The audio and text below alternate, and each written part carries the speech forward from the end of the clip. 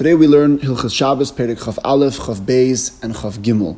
And it's the prakim where the Rambam introduces a new concept. And I'll just use his words in Halacha Aleph. Nemar b'Torah Tishbais. The Torah says Tishbais, which means afilu midvarim she'enan malacha chayav lishbais me'an. Even from things that are not a malacha, a person is obligated to rest from them.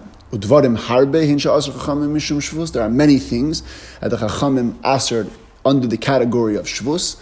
Mehen dvarim asurim mipnei shehin daimim lemalachas. Some of them are forbidden because they're similar to malachas. Or mehen dvarim asurim gzeira shemayave mehen isur skila. And others are forbidden because, as a gzeira, that perhaps from them would come an action which would bring about an isur skila.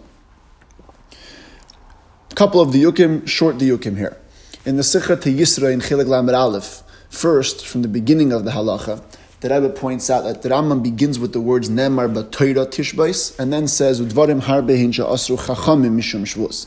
So it's very clear from Hemshech Divrei Rambam that all these Surei Shvus D'Rabbanan are connected to the Asay of Tishbais, even though it's Yedua the Shakal V'Tarya that there's three ways to explain how the Rambam learns the Geder of Inyan Shvus. Is the Pshat that all Inyan Shvus are Asr min HaTorah?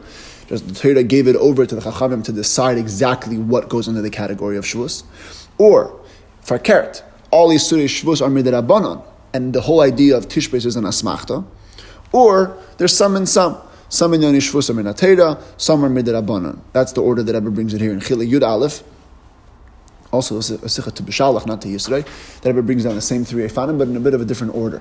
He brings down first the idea of everything being Deiraisa, then some and some, and then everything being D'Rabbanan. Another thing that Rebbe raises from this Rambam is in a letter in the back of Chilek Lamed Aleph, where somebody was discussing with the Rebbe, so a few letters back and forth about different things, and in the Bein HaDvarim he writes that there's a Tosfos in Masechta Shabbos, which says that it's possible to know the Asay of Shabbos and not know the Lav.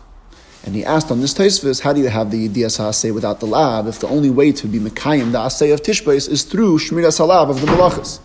And the Rebbe said, Re'ei Rambam Hilchos Shabbos Reish Perek Chav Aleph. The Rebbe says, to your Hanacha, that you have this presumption that the only way to be Shemir the Asay is through the Shmiras HaLav. Look in the beginning of this Perek where it's very clear that Nemar b'Torah Tishbais is the source, not so much for other Shmiras HaLavin, but other Chiyuvei Shvisa that we have in Yoni Shvus that are not necessarily connected to the idea of Shmiras HaLav of Leisasa Kol Malacha.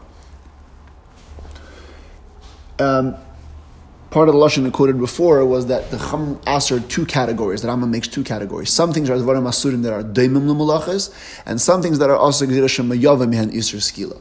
And the Rebbe's Medayik very clearly in the Sikha that actually came up before Chilek Yud Daled V'Aschan on the Hadran on Masechta Shabbos, that the first category here, the idea of being Daimim L'Malachas, the Chashash of these Isurim here are not because you're going to come to an Isur Deiraisa.